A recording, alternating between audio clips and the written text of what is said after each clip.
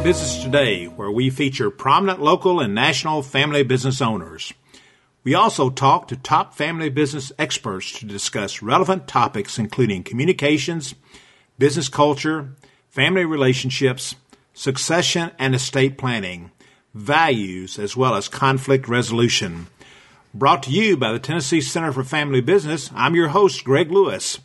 Our guest today is Dana Holmes, the managing member of Second Generation Capital in Nashville, Tennessee since 2006. Well, hello, Dana. Welcome to Family Business Today. We are so glad that you could join us. I'm looking forward to it. Thank you. Hey, well, hey, first of all, tell us a little bit about Second Generation Capital. What do you guys do? Second Generation is a boutique firm, 3 active partners in Nashville, Tennessee. We're affiliated with a local accounting firm, Craft CPAs. They own a minority interest in us. And we act as an investment banking firm. We provide a lot of advisory services ranging from valuations to exit planning to strategic planning.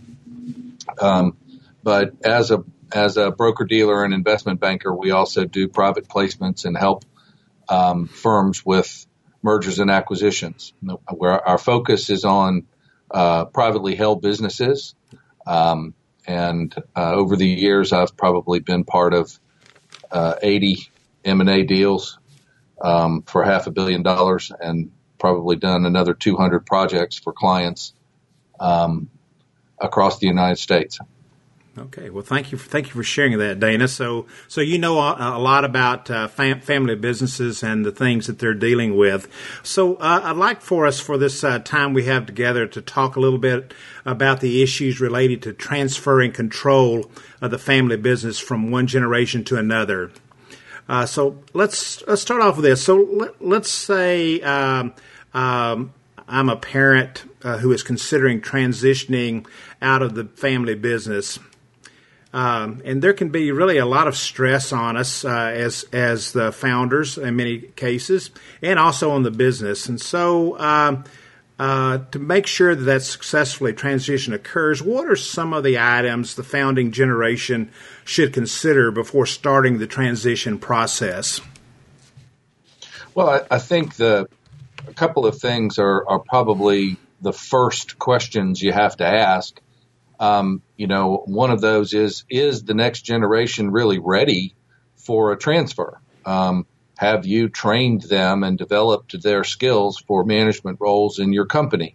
Because one of the things we try to tell all of our clients in a transfer situation is it's really important to know that you're transferring skills, not just equity. Then another key question is all of the next generation included in the transaction or the plan. Another one is, really, really important is understanding what the expected role is for the founding generation. Do they plan to stay around? Do they plan to go to the beach and live in the beach house? Because that what we see that causes more trouble than most things is not only how do you affect the transaction, but how do you affect the change of control and management decision making. Sure. Well, I hear that quite often about the founding generation transitioning control and to the next generation, and this whole idea of what. But they still want to stay involved in the business, and so the next generation is dealing with the challenge of I'm now taking control and taking on financial risk and other responsibilities, but mom or dad are still here. So tell a little bit more about what are some specific options that a founder, whether it's a mom or a dad, could stay involved in the business, but really transition that leadership growth role to their children. Well, again, if we're talking about how they should approach planning for a transition, then there are a variety of things that I've seen work. People start to create a family meeting. and treat it like a board of directors. And so as members of the, junior members of the family get involved in the decision making by being part of that decision making process, and that helps them build confidence. It helps the employees build confidence in them, and it allows the parent generation, mom or dad, that is usually a founder in the business, to advise on the decision process and learn how to include the next generation in that process. Too many times, the dynamic founder runs everything, holds everything close to the vest and makes all the decisions, right, and then expects to hand it off. And the problem is not only in the family, but it's really important for the employees, because a lot of times they're key employees that have counted on mom or dad for years, and now all of a sudden they're being asked to report to junior. And so those people have to be involved in the planning process and have a clear understanding of what the succession plan looks like as well, I think. Okay.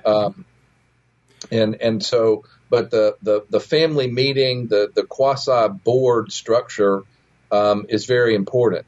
The other thing is, once you get used to that, it helps after a transition, because it allows the parents to still be there as advisors in that decision-making process. And it also provides a structure whereby non-active members of the family don't feel left out. They can participate and understand what's happening in the business. Mm-hmm. Okay. So Dane, so this transition process. So if the founder walks into the office today and says, "I've had enough. I'm ready to transition to you, son or daughter, or whatever." That obviously is not the best way to do that. But what kind of, if I say I want to transition the business, is it a 1-year process in getting ready to 2 years, 3 years? Sort of, what would your recommendation be to a family business owner who may be thinking about that? How long should that process take to get ready to transition? If the next generation is intimately involved in the business and has been involved in a management role, then it can be as short as a year to build the transfer structure, to figure out financing and things like that. Mm-hmm. But my belief is, in most cases, the successful succession takes 3 to 5 years to pull off. Okay, so because of the training and all that ought to be involved. Okay. And it's 3 to 5 years, and so it's much more than just about financial. You mentioned there as far as skills are concerned, or whatever. So that's very important in that transition process. So how do you know when the children are ready? Well, that's an interesting one. I think when you realize that they're involved in decision making, they have employees that trust them. If son or daughter is taking an active role in running a portion of the business, mm-hmm. And the people in that portion of the business don't keep coming back to the founder for his opinion, then you know that the son or daughter has earned their respect and is operating autonomously. Mm-hmm. The other important measure usually is how involved is the younger generation with key suppliers, vendors, and customers. Mm-hmm. Frequently, one of the biggest risks in a transition is that all the customers are used to dealing with dad, or all the vendors are used to dealing with mom. Mm-hmm. And And so you need to involve the younger generation in those relationships. And when they're able to carry those relationships, when they're able to bid a project or sell a deal on their own, then you're getting close. Okay. Very good. Thank you. So the transition has been successful, but the founder still wants to play some kind of ongoing role in the business. Although he's transitioned, the equity financial process has all been put into place. First of all, can the founder still play an ongoing role? And in most instances, what would that look like? Well, again, it comes back to a shared view on what the change of control was about. There a lot of times a company has got habits built into it. We've always done things this way, right? And if the owner, the founding generation, is prepared to let the business change, then the younger generation can make it more their own, and that requires a good shared perspective about what the business needs. There's a lot of conflict probably inherent in that, and so a lot of times to create family harmony, people don't talk about those conflicts until after the control is passed. So. Again, I go back to the concept of the board or the family meeting or whatever. In my experience, the best transitions occur when, if Dad wants to stay involved, you're very clear about what it is he's going to do. Is he going to sell and be a commission salesperson? Is he going to be chairman of the board and run those board meetings but not have operational responsibility? And those things have to be discussed. There need to be some expected work rules. Nothing is more discouraging to employees than to have the founder who used to work 60 hours a week now show up, not really understand what's going on because they hadn't been there in 3 weeks, and still think they can walk in and give orders. So I suppose one of the things is, though, that's really a part of whatever kind of agreement, a written agreement that's really comes through this whole transition plan. It's not just a verbal plan. There's a written plan as far as who's going to be leading, what's the founder's responsibility is going to do, and who's the boss, I suppose. What I'd say, right? In that. I think the the written approach is very helpful because you have to negotiate the terms, and that helps make the understanding be more clear. The other thing that I've found that's really helpful if there are agreements like that is the other family members. One of the biggest problems in a family transition is usually there's one designated heir apparent, and not everybody agrees on who that ought to be. And then in other families, you've got 2 family members that work in the business and 3 that don't.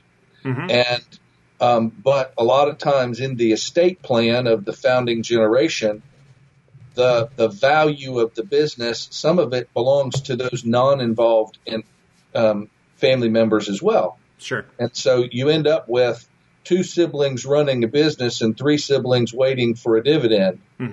And so if you've developed a written plan and Mom and Dad have agreed on what the roles are going to be for everybody, there's a lot less operation, a lot less family disharmony caused by he said, she said kind of conversation. Right.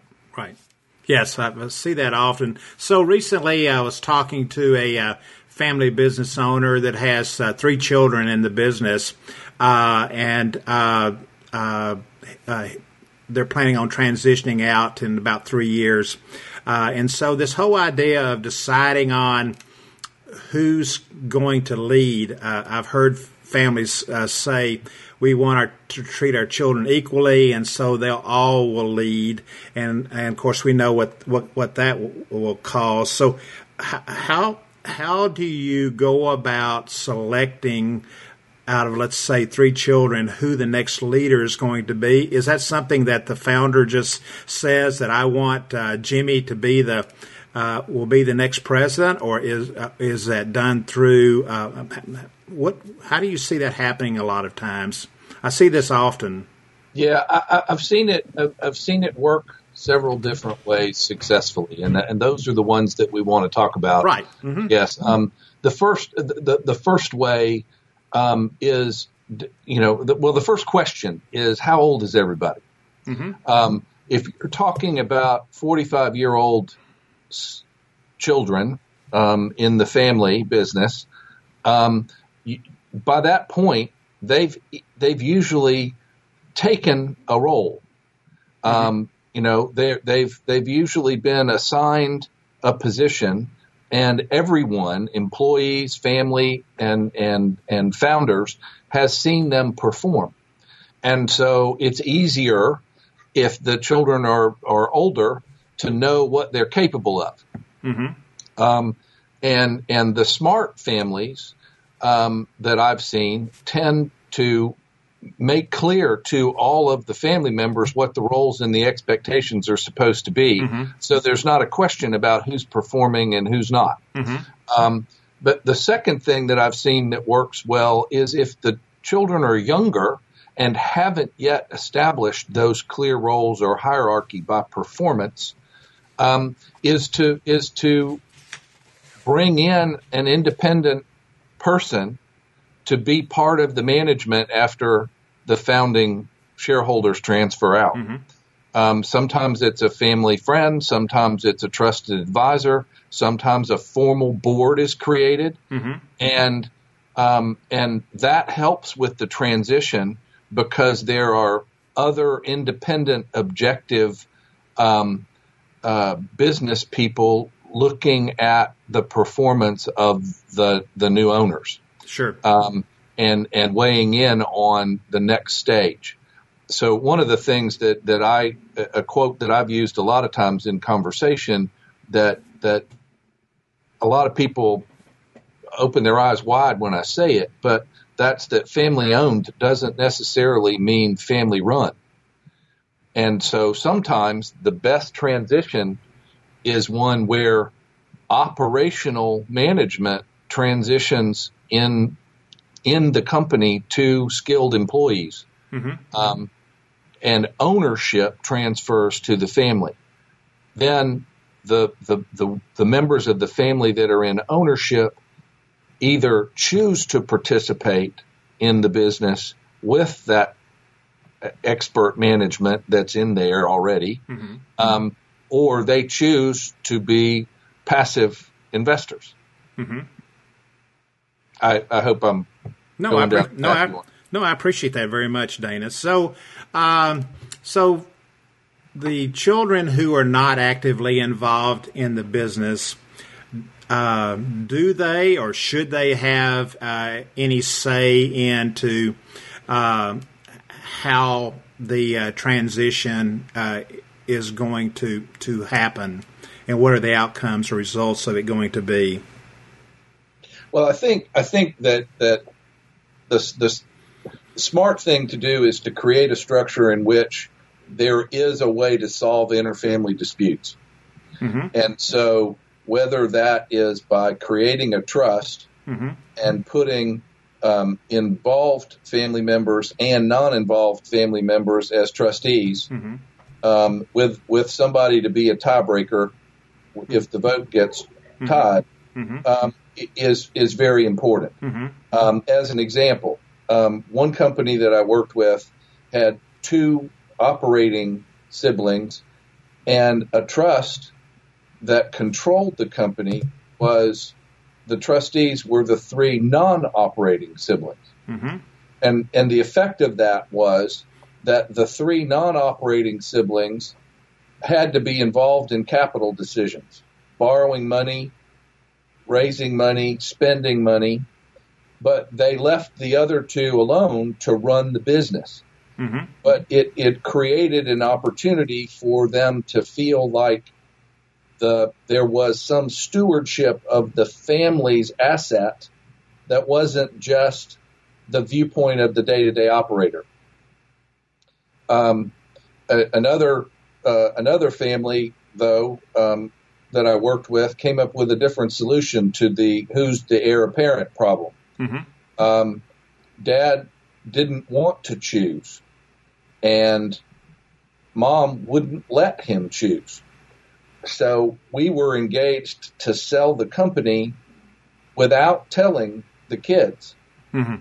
And the idea was, and it worked out this way, he gave them all a share of the consideration from the transaction.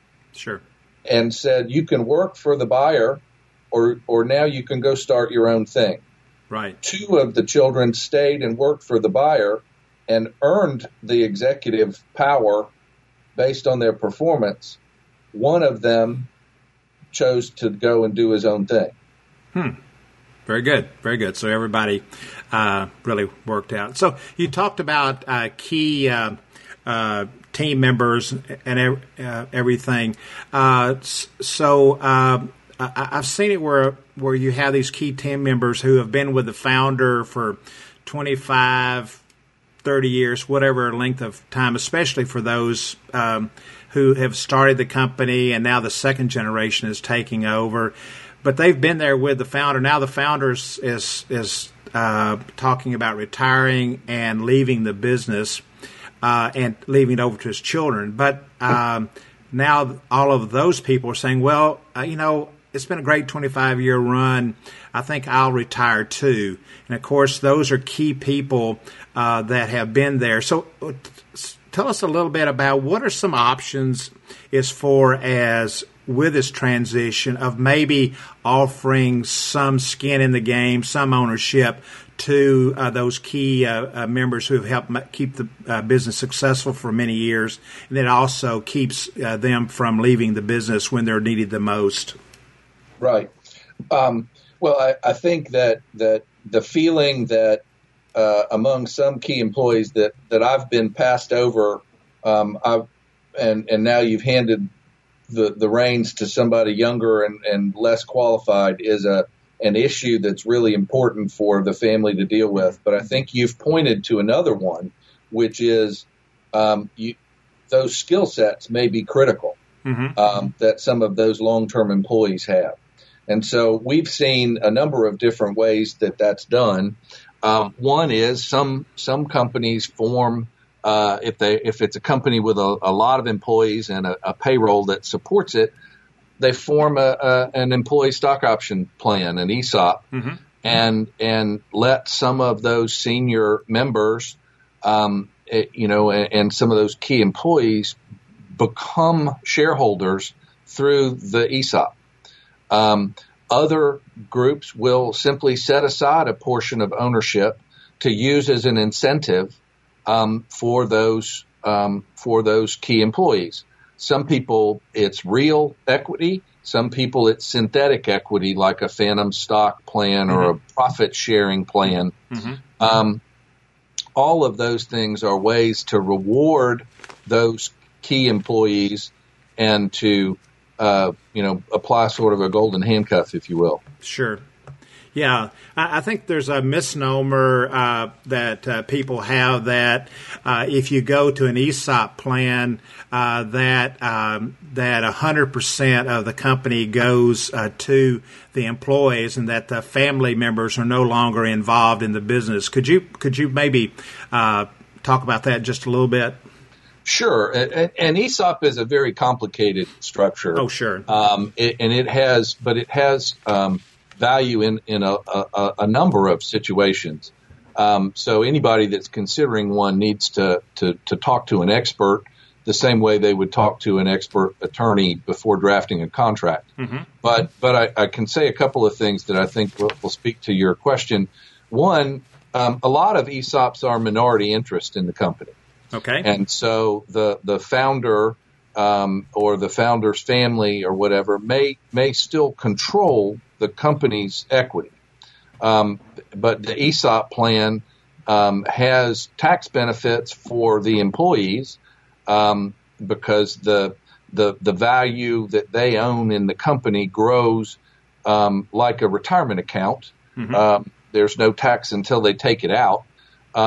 Second, there are some tax benefits for the seller if the ESOP is properly structured, and therefore, there's some attractive things to do with the ESOP. But the biggest advantage of the ESOP, whether it's minority, majority, or whatever, is that you've got those employees directly incentivized to act like owners. Mm-hmm. to be focused on the long-term growth of the company. But it's very easy to do an ESOP where the employees that are part of the ESOP only own a minority interest in the company, and the family can keep its share. A lot of ESOPs are 25 or 30%. Okay, thanks for sharing that, because I think that sometimes people get a little confused about it. Of course, we could do a whole program on ESOPs, and maybe we can do that later on. So let's talk about funding a successful generational transition. I know a lot of family businesses, all of the money is in the business, so to speak. There may not be a large chunk of cash laying out here that may be available to the next generation. The parents are concerned about their retirement and how that's going to happen. And how they're going to be able to do it. So what are some of the options for funding a successful generational transition? Well, again, depending on how long we're planning, a portion of the interest in the company may be transferred by stock grants, gifts over time, and particularly if there are multiple children that are going to be involved in the ownership after the transition. You might parse out some of the stock over time, but you have to take into account the tax implications of those gifts. Another thing that's very frequent is that the owner has been used to living off of usually an owner's level of compensation, and a lot of times taking out most of the profit. And so the owner has to be logical about how much cash flow the company really is creating, because in most cases in privately held businesses, most of it's being spent. Nobody wants to pay tax on more income than they have to, and so there's a delicate balance between the ability of the company to pay future towards a seller note or an earnout, and the risk that the shareholder, the selling shareholder, feels because I've turned over this asset and they haven't paid me for it yet. They're going to pay me in the future. But that is the most common that we see is a seller note or an earnout kind of concept. Sometimes there's an external borrowing. The management team and the family members get together. They go to a lender, whether there's an ESOP or not, and they borrow money externally to buy out the shareholders that are exiting. And when you start looking at that plan, how was the value set? Is this a market price, arm's length transaction with a price that's determined by an independent valuation? Or was this a handshake deal between a father and son? The lender is going to have an opinion about that valuation. The lender is also going to have an opinion about the collateral value of the assets of the company, and or whether the next generation has sufficient assets of their own, to support the financing. And So a lot of times what you end up with is a combination where there's some external borrowing involved and there's some earnout involved. The external borrowing, that the bank gets paid off first, but mom and dad have that money to retire on. And then after that debt is settled, or while that debt is being settled, a portion of the earning stream of the company is allocated to the rest of the purchase. Sure. So thank you.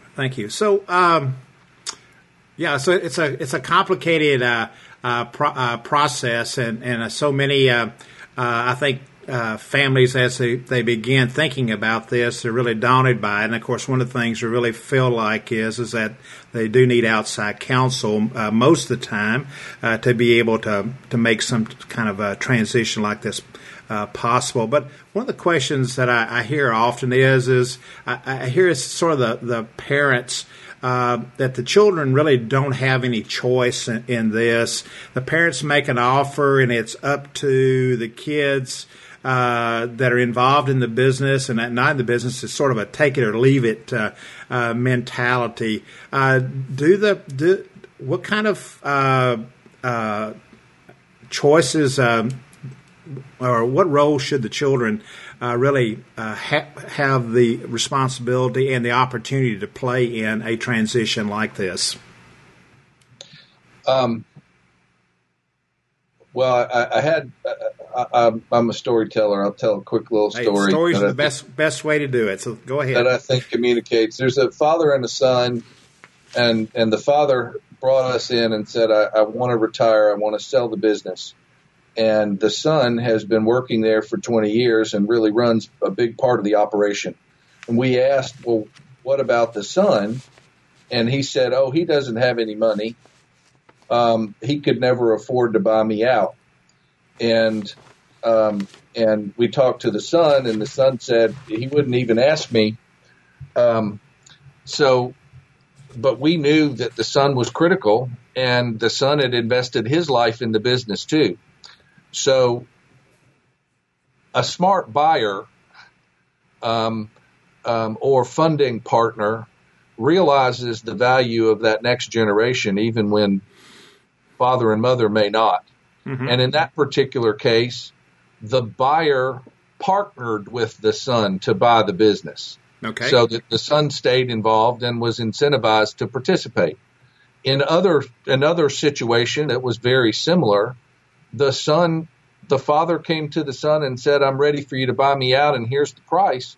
And the son said, I've got my own career, and if you don't want to negotiate with me, I'll go somewhere else. I can take my skills and go. And that caused a lot of family disharmony. But I watched the mother convince the father that that's what he would have said. And if he was smart enough to run the business, don't you think he's smart enough to negotiate with you?